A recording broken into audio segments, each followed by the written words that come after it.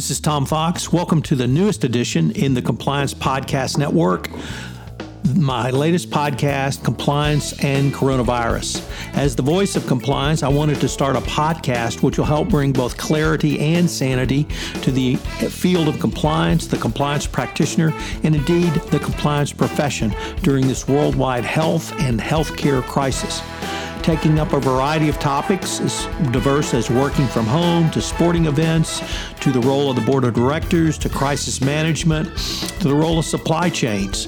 We will look at all of these in this podcast. If you have a topic you'd like covered on compliance and coronavirus, please let me know. I'd be happy to do a podcast on it. We will post on Tuesday, Wednesday, and Thursday at 9 a.m. Central Time for the foreseeable future as we navigate our way through this incredible crisis. First, a word about our sponsor, SAI Global. With the coronavirus and COVID-19 pandemic continuing to change rapidly, trust and integrity are paramount to business continuity preparedness.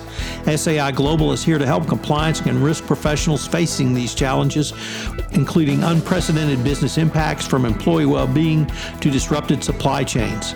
SAI 360 is a cloud-first software and modern ethics and compliance learning platform designed to help you navigate risk from every perspective.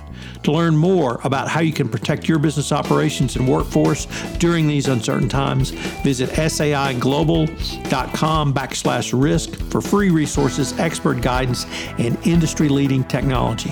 Thanks again to SAI Global for sponsoring this most important podcast.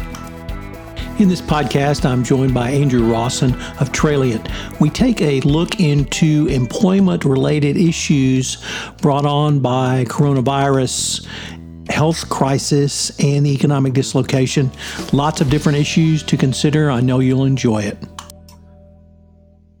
Hello, everyone. This is Tom Fox back for another episode, and today I have with me Andrew Rawson.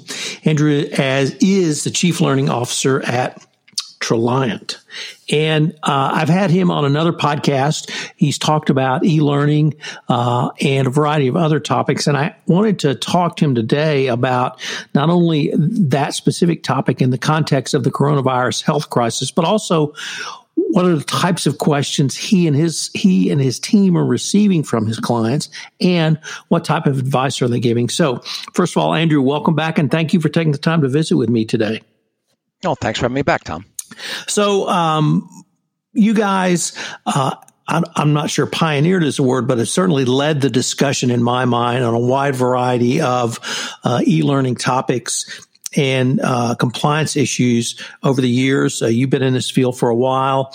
And I wanted to start off with a question of what is coronavirus discrimination? I would describe coronavirus discrimination as it's really discrimination spurred by fear of catching or spreading the coronavirus. You know, for instance, it can be discrimination against medical personnel because they live in your apartment building and they're returning from work and you're afraid you're going to get infected or they may spread it.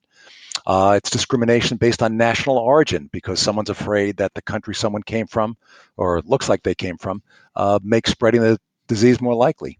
And finally, and just to illustrate how rapidly things are evolving, you know, if you asked me this question 3 weeks ago, I would have said one form of coronavirus discrimination is discriminating against people that are wearing face masks in public because you're assuming that they, you know, have the disease and you might catch it. And now you discriminate against people that don't wear a face mask. So things are really evolving rapidly, and not all of these are illegal forms of discrimination, but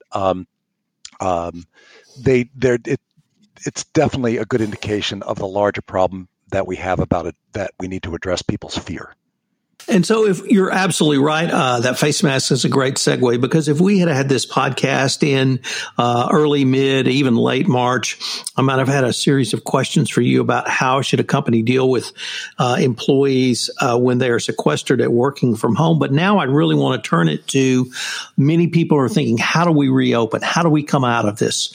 Not so much what's our role and what's our business model, but how do we successfully get our employees back in a safe and healthy manner so that they can operate. So how are you helping companies, or how are you guys advising clients to begin to think through that issue? Well, it's interesting because, again, it's changed so quickly. In the last couple of weeks, we've started to put together a reboarding, or it's a term I just heard in the last couple of days from bringing people back. And I think it's a good one because it describes what it means.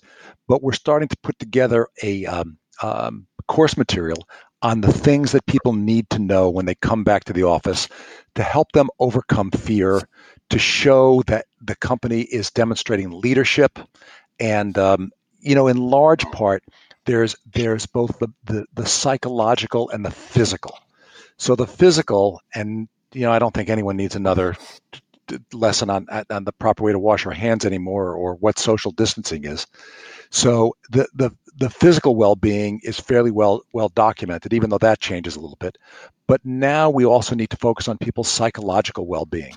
And that's why we're focusing on leadership, because education does overcome fear.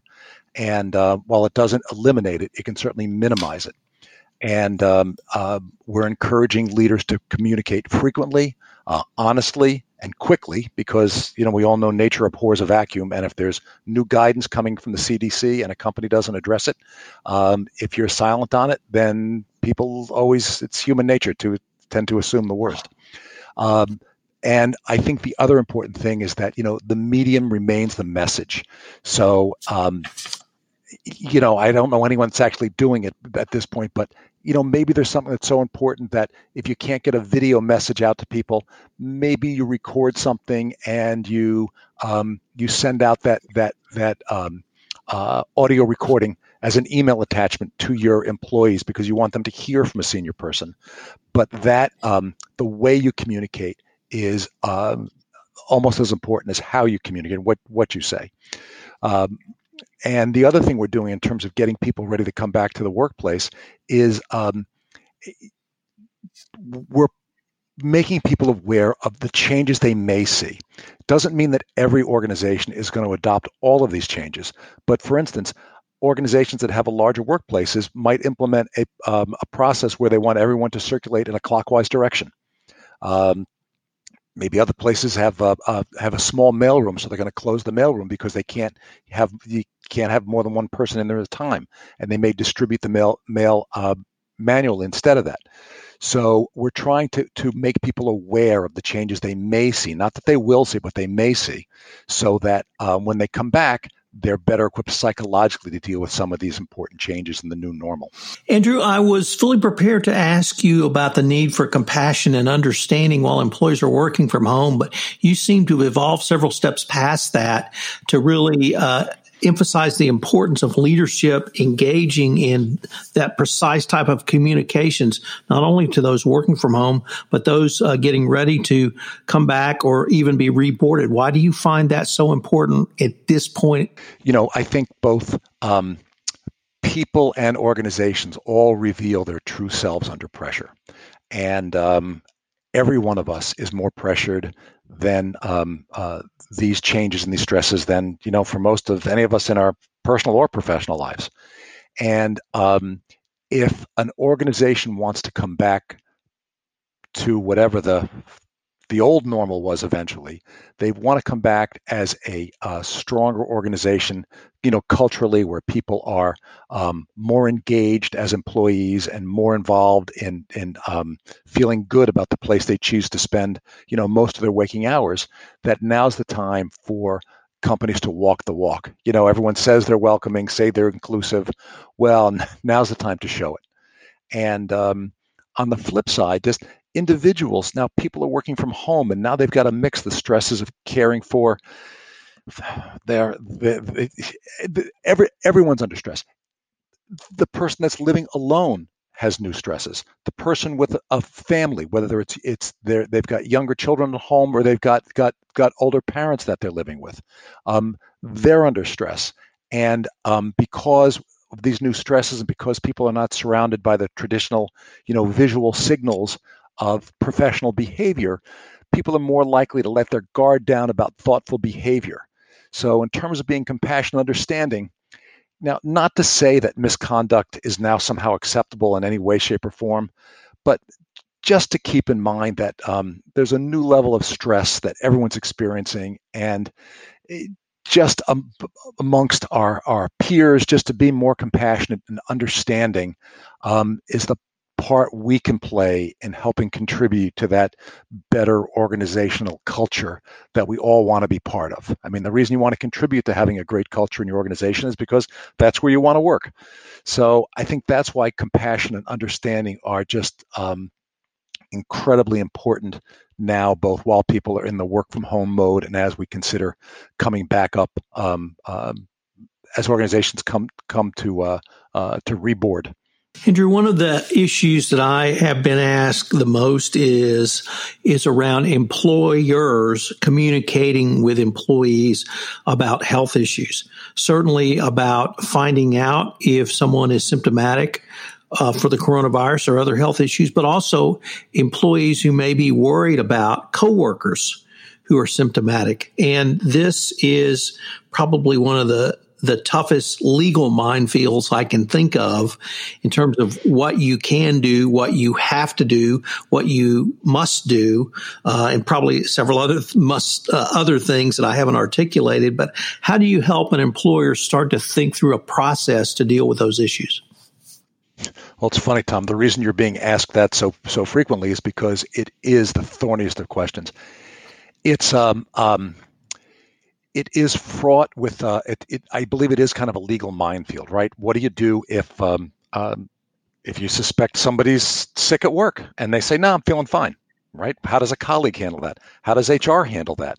How do you handle the revised Family and Medical Leave Act rules around a sick pay when someone says, "I'm afraid of getting sick and I'm not sick and I don't have any symptoms," but are they allowed to be have paid sick time?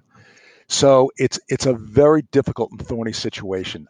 We generally work with our clients' law firms to come up with policies that reflect the current thinking. And we've never done courses before that in there said, this is the reality as of this date, and click this link to get the most recent information. But it is evolving this quickly, and there are just so many different forces coming to bear here between the federal guidelines, the state guidelines. Listen, we just read that the Minnesota executive order now requires, before you can come back to work, requires organizations to have a reboarding plan and then train people on that plan before they come back to the office. What's the reboarding plan? How detailed does it have to be? How do you address the idea of what do I do if I think somebody's sick? What are the rules on? Can we scan somebody, their forehead to see if they have a temperature before they come in the office? What if it's 98 degrees? Do we turn them away? Are we obligated to, have them tested? It's really a very, very difficult minefield to navigate. And the best advice we have is to be honest about what you know and don't know, because people do appreciate that. And you do have to work with your local counsel because there's no way around this minefield. Andrew, unfortunately, we are near the end of our time today, but I was wondering if listeners wanted more information about any of the topics we've talked about today, where can they go? Well, if they go to just our homepage at Traliant.com, Traliant is the contraction of training and compliant, TRALIANT, Traliant.com. There'll be information there. Andrew, I started this podcast to provide some clear and sane information to not only the compliance professional, but the greater business professional about the coronavirus health crisis.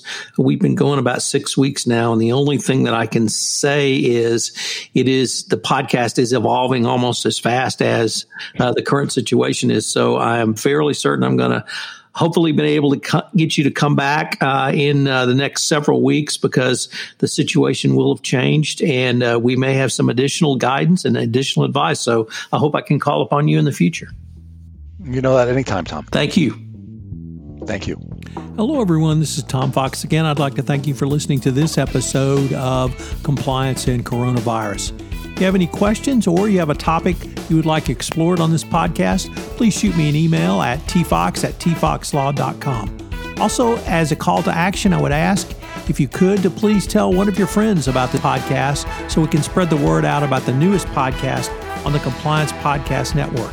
Also, if you would leave us a rating on iTunes or a review, it would greatly help get the word out about this most important podcast over the next several months. Thanks again for listening, and I hope you'll join me for our next episode of Compliance and Coronavirus. This podcast is a production of the Compliance Podcast Network. This podcast is a part of the C-Suite Radio Network. For more top business podcasts, visit c-suiteradio.com.